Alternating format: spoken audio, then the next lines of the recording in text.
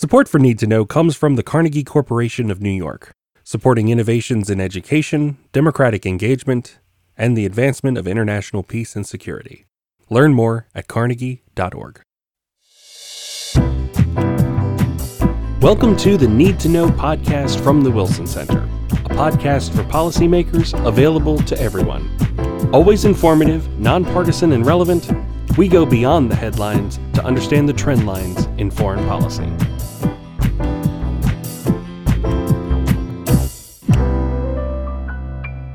Welcome back to another episode of the Need to Know podcast. Thank you for joining us and always listening in. Hope you will hit the subscribe button if you want to hear more from us.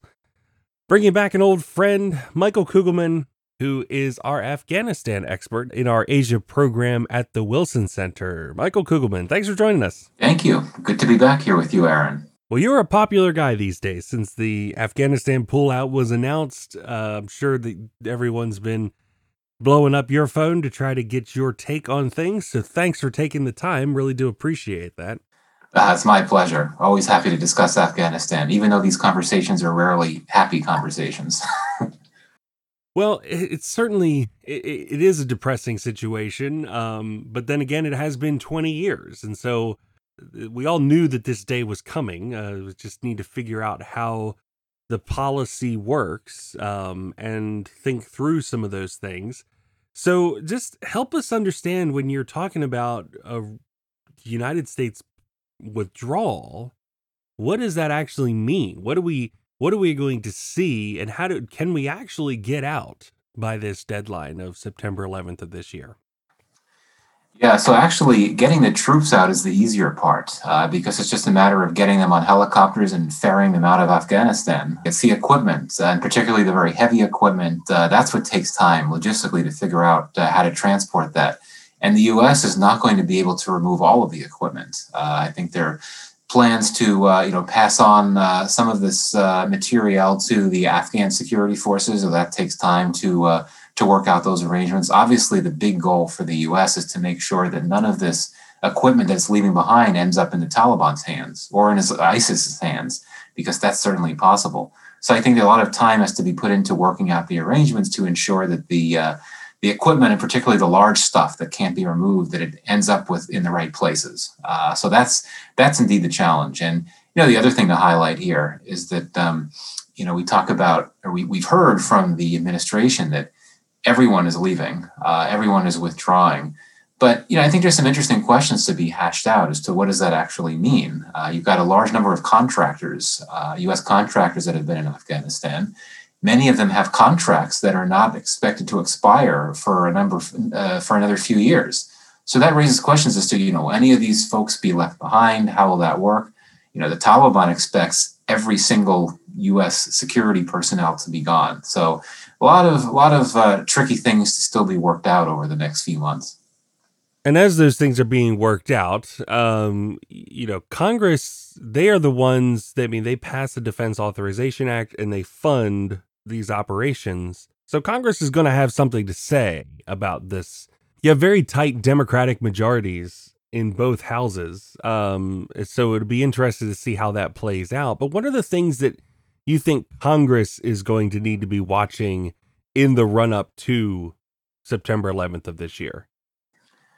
Well, I think the one immediate concern for the Congress should be to see how it can be helpful in ensuring that important U.S. allies in Afghanistan are assisted. When we talk about how we need to make sure that U.S. soldiers are safely brought out of Afghanistan, which is absolutely the priority. But, you have a large number of Afghans who have served as translators, interpreters, and have worked very closely with U.S. forces.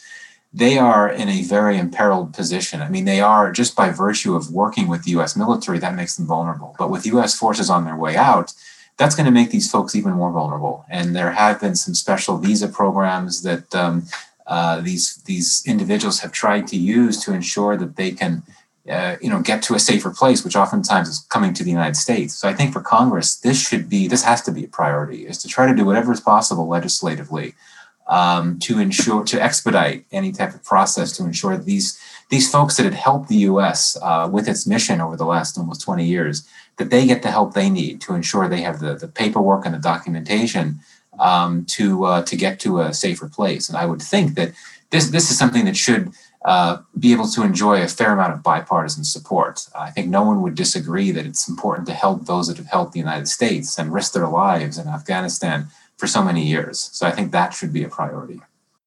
And then, of course, after September 11th, and you were talking about some of the more long-term challenges of what to do with the equipment, and that getting the troops out might be the easiest piece of this.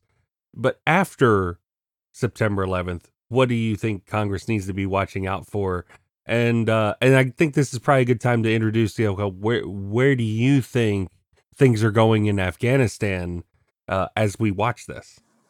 Yeah, so I think beyond the immediate term, post-September, once all U.S. troops have left, I think an immediate concern for Congress should be future financial support for Afghanistan. Afghanistan, of course, is heavily dependent on international assistance, financial assistance, particularly from the United States.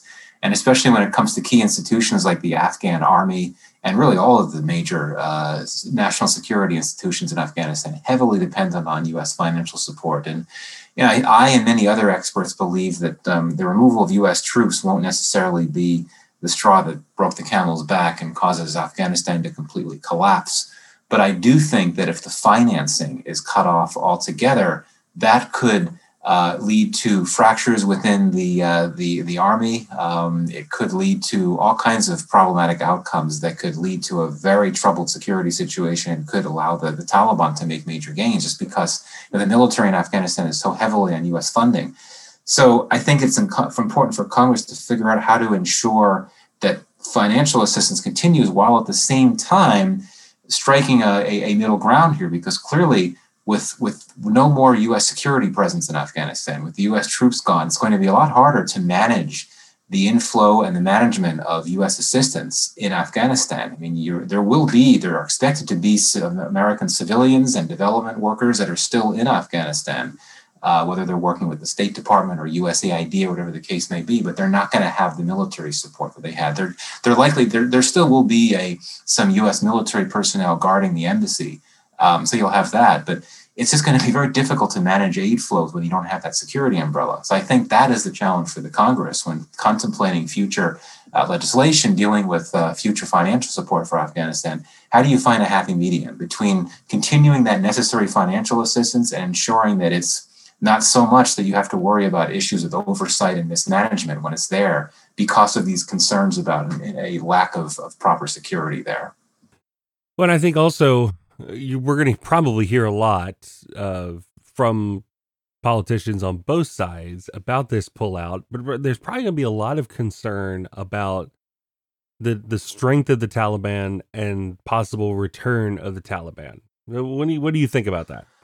Yeah, well, I think that it should be concern for the Congress and really for Americans on the whole to think about the possible consequences, the security consequences of a total pullout, which we're going to see.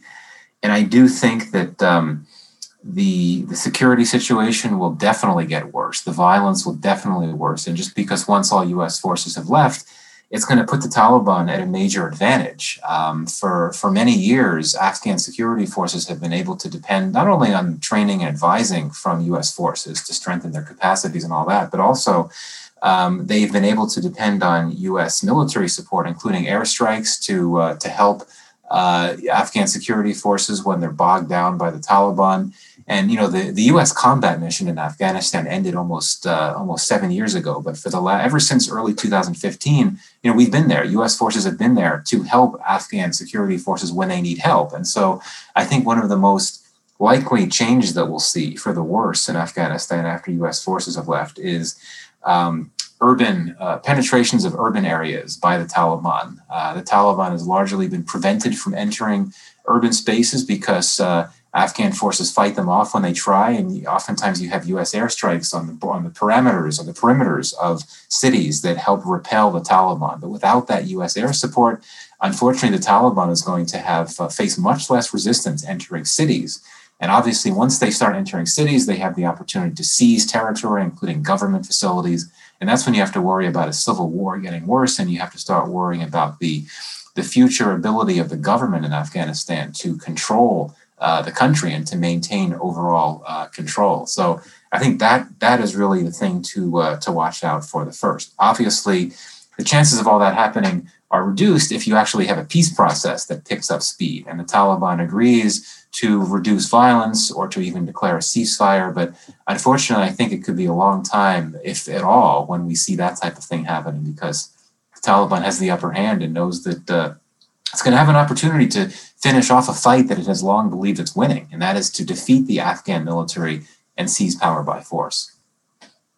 Well, I've heard a lot of people talk about comparing this as possibly being like the North Vietnamese invasion of South Vietnam in 1975. Is that a valid comparison of what we might see? And I think that the comparison is understandable talking about now over the next few months. The fact that you have U.S. forces withdrawing, likely under fire with the risk of being hit as they go, which is clearly not a good thing. That's not what the U.S. wants, but certainly there's a tendency to think back of the helicopter taking off from the embassy roof there in Saigon in 1975.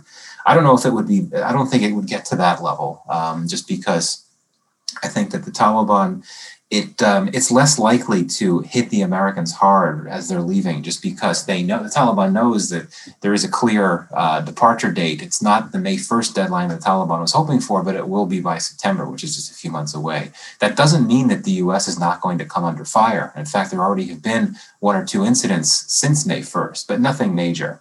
But indeed, certainly, I think the Vietnam comparison that's made more broadly is that it's just a matter of time. Once U.S. forces leave, the insurgents will come in and take over. And I don't know if I would go that far, just because, yes, Afghan forces are beleaguered. The government's going to be in a lot of trouble. But, you do have entities in Afghanistan. The military, say what you will about the Afghan military, but it's kinetic. Its ability to fight kinetically, kinetic activities, those capacities have strengthened in a big way. So they are able to engage the Taliban and go after them. That's not an issue. It's more so maintaining momentum and pushing back against the Taliban when they come back. That's a problem. You also have a number of non-state entities that are opposed to the Taliban, including one called the Northern Alliance, which is basically a group of figures that previously had fought the Taliban years ago, but they've never been eliminated. They're still there, and that includes some members of some pretty significant political parties. So what I'm saying is that I don't think all would be lost, so to speak. And I think that, especially if the financial assistance continues to flow in, I don't think that the Taliban would completely take over. And if it were to happen, it would need to happen over time, where you'd have Afghan security forces basically unable to hold on to cities and that type of thing. But the key things to look for: one, financial support. Does the state continue to get a modicum of financial support that will help fend off the Taliban? And also the morale of the Afghan security forces. If you start to see more and more soldiers essentially deserting their barracks and moving over to the Taliban side, this has happened on small levels to this point. If that starts to happen more, I think that's when you really have to worry about the Taliban sort of being in a position to just go full on and finish the job. But I'm not saying that would be immediate. So that's why I don't think we should overstate the Vietnam comparison. And I do want to touch on the human rights issue, because there's a lot of people that have made all these gains that have been made in human rights and in girls getting education and women's rights, and it could all be erased by the United States leaving. Now, I've also heard the other side say, look, that was not the original mission for us going to Afghanistan. There was a counterterrorism mission, and the human rights came along with that. But what do we have to look forward to and watch out for in the human rights space? You mentioned the special visa recommendation for people who've helped us out, but certainly there'll be a human rights challenge there too. So is that something we should be looking for in as far as the refugees and asylum? Yeah, it's a great question, and it's the answer is more complex than it may seem. Absolutely, I think that threats to women's rights and human rights will be a very likely casualty of the U.S. pullout, just because the Taliban will be emboldened and it'll be able to take over more territory in rural areas and impose its system, which really, based on what we know of the areas that it controls now, oftentimes imposes strong limits on the ability of girls to go to school, especially beyond once they reach puberty. Beyond that stage, they've been held back from going to school. And the public role of women has been constricted in some of these areas of the Taliban control. So absolutely, these gains that have been made over the last 20 years, those could well be squandered. But indeed, on a formal official level, the U.S. goal in Afghanistan in this war was never to focus on human rights and democracy promotion. It was always a counterterrorism focus to eliminate the al-Qaeda sanctuaries. Now, certainly, after that initial goal of removing the al-Qaeda sanctuaries was achieved, you had this extended period of mission creep where you never really had a clear articulation of why we were still in Afghanistan. And I know that that's been a concern on Capitol Hill for quite some time, as it should be. And I think that, you certainly had some cases of officials trying to suggest why we were there, trying to bring more stability, trying to help strengthen national institutions and all that. But there was never really any formal articulation. And, President Trump, to his credit, when he announced his Afghanistan strategy, he cast it as a counterterrorism strategy. Clearly, President Biden, his main justification for leaving Afghanistan was because, in his view, the terrorism threat is not as significant to the U.S. as it had been. So it all comes down to counterterrorism. But since there had been this long period where you didn't have U.S. officials regularly and formally declaring why the U.S. was there, that sort of allowed a lot of speculation and also conspiracy theories to seep in, such as, many in Pakistan and Russia argue that the U.S. is just there to try to secure, to be in a position to seize nuclear weapons in Pakistan, or to keep China away, or something like that, or to take control of the drug trade in Afghanistan. Obviously, none of this is true, but I think that's a casualty there. But getting back to your point, it's important to note that, yes, there have been many gains with women's rights and human rights in Afghanistan in recent years, but those gains have only accrued in urban areas and have only been appreciated and sought by what I would describe as more liberal, progressive Afghans. In rural areas, even areas under government rule, in many cases, women's rights are not respected. Women are treated poorly. And unfortunately, because of norms in a lot of these more conservative areas, you don't have this demand for more women's rights and things like that. So, I think that we could argue that the departure of U.S. forces will allow the Taliban to be emboldened and it could cause these gains to be rolled back. But in many parts of Afghanistan, those gains were never achieved, and they've also not been sought either. So, Well, that's interesting. So it's an uphill battle either way, it sounds like. We're going to take a quick break here, and we're going to come back and ask Michael Kugelman a few questions about the situation in India and coronavirus surging there. So we'll be right back. If you're enjoying this episode, it's time to get Wilson smart with the rest of the Wilson Center's podcast offerings. Head on over to wilsoncenter.org/podcasts to see what we have to offer.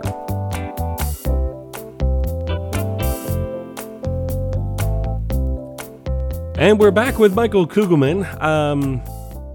I just want to touch on India, since while we have you here, I can't let an India expert go to waste. Coronavirus situation there surging, and it seems like it's having some challenges for the government there. So just fill us in real quick on what's going on there. It's such an odd feeling. Suddenly in the United States, we feel like we see the end of the light at the end of the tunnel. And at the same time, we see cases surging in other places in the world.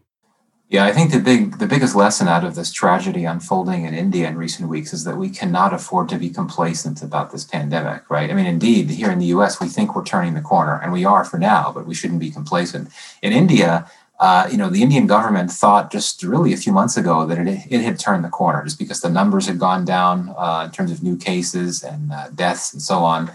And yet the government knew that a new, very highly infectious variant of the coronavirus had been detected a number of months ago.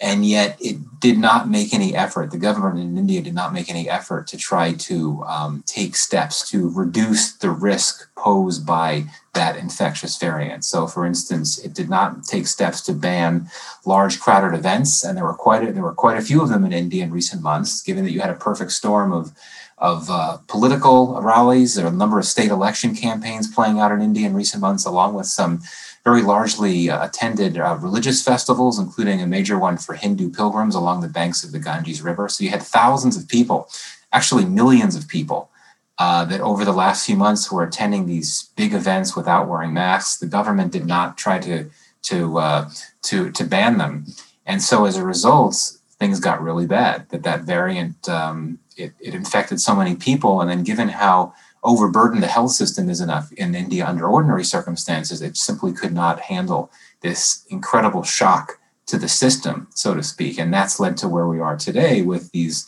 oxygen crises. I mean, it's amazing that, cities of more than 20 million in India, including the political and financial capitals, New Delhi and Mumbai, their hospitals don't have oxygen. In many cases, the oxygen has been replenished, but it keeps running out. And I think what's particularly troubling is that even though a number of countries, including the U.S., of course, have provided relief, have sent supplies, emergency supplies to India.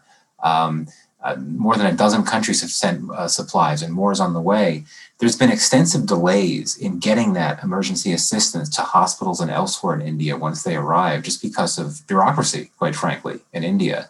So, unfortunately, the country's in a situation where the system, the public health system, is about to collapse. The government has not been able to ensure that people need the supplies they get, and even these supplies coming in from overseas have been slow to get to the people that need them. So it's just a tragedy on a mass scale. And what's the vaccine situation in India? So India is, under ordinary circumstances, is the largest producer of vaccines globally. It produces about 50 to 60% of global vaccines. And earlier this year, back in January, when things were looking good for India, it actually rolled out the world's first national vaccine campaign. It had so many vaccines that it started exporting millions of them overseas as part of this vaccine diplomacy effort, which was in part meant to push back against China's own vaccine effort. But then the cases got bad in India, and then it had to pull back on these exports. And now it's in a tough spot where it now has shortages of vaccines. It had sent millions of them away earlier this year. And now with the virus getting so much worse, there's a huge urgency to get vaccines to people. And yet you've got a number of countries overseas, particularly developing countries, including those in Africa, that have pending orders, that are expecting second doses of vaccines that have been promised to them by India earlier this year. So India's government's in a tough spot. They have to account for the needs of their own population, but there's also millions of people overseas that have been depending on vaccines because they didn't have any other where to go. They couldn't produce them at home. And so this is, I think, an indication of how, this crisis in India is a crisis for India, but it's also a crisis for the world. It seems like a logistical and a supply chain and a public health crisis. Also seems like a political crisis for the Modi government. How has the government been handling this, and what are prospects for how things are going there? Yeah, well, this is certainly the biggest political crisis that the Modi government has faced in its nearly 7 years in power, for sure, bar none. There have been some other challenges, but this is easily the biggest one. And what's striking is that even core supporters of Modi and his ruling party, have been issuing withering criticism, and one can understand why. I mean, you've got so many people that feel that their government did not respond quickly enough and was complacent. Now, the question about what implications does this have? Well, there have been a number of state elections playing out in India the last few weeks, and there will be some more over the next year or two, but it's a few more years until there's another parliamentary election in India. And Modi is someone he's got a very strong support base. He's got a very strong, large critical mass of supporters. The ruling party, the BJP, has a very strong, how should I put this, public relations system, so to speak, that is all about image enhancement and ensures that, Modi will never be blamed for things that happen. It's always someone else's fault. There's that. And also the opposition in India, the political opposition is very weak. It's performed horrifically in the last few parliamentary elections, the Congress party I'm talking about here in particular. And So I think that it's a few years. You've got a few years for Modi to recover, and I think ultimately it depends how long this crisis rages on. If things come under control in the next few weeks, the next few months, that'll be helpful politically for him. But I think that, if it rages on for a longer amount of time, that could be more damaging. But bottom line is, I think that as much as he's vulnerable now, I think that his prospects, I think, are quite strong. If you look the next year or two, he'll have time to recover, and I think that he stands a pretty good chance of being elected to a third term. I don't want to get ahead of myself, but bottom line is, I don't think we should overstate the political damage that could accrue to him, even though right now in the immediate term, he's getting hit really hard. Very interesting. Always a pleasure to talk to you, Michael. Always thankful for the expertise you bring us on South Asia. So thanks so much for joining us on the podcast. Thank you. Always a pleasure.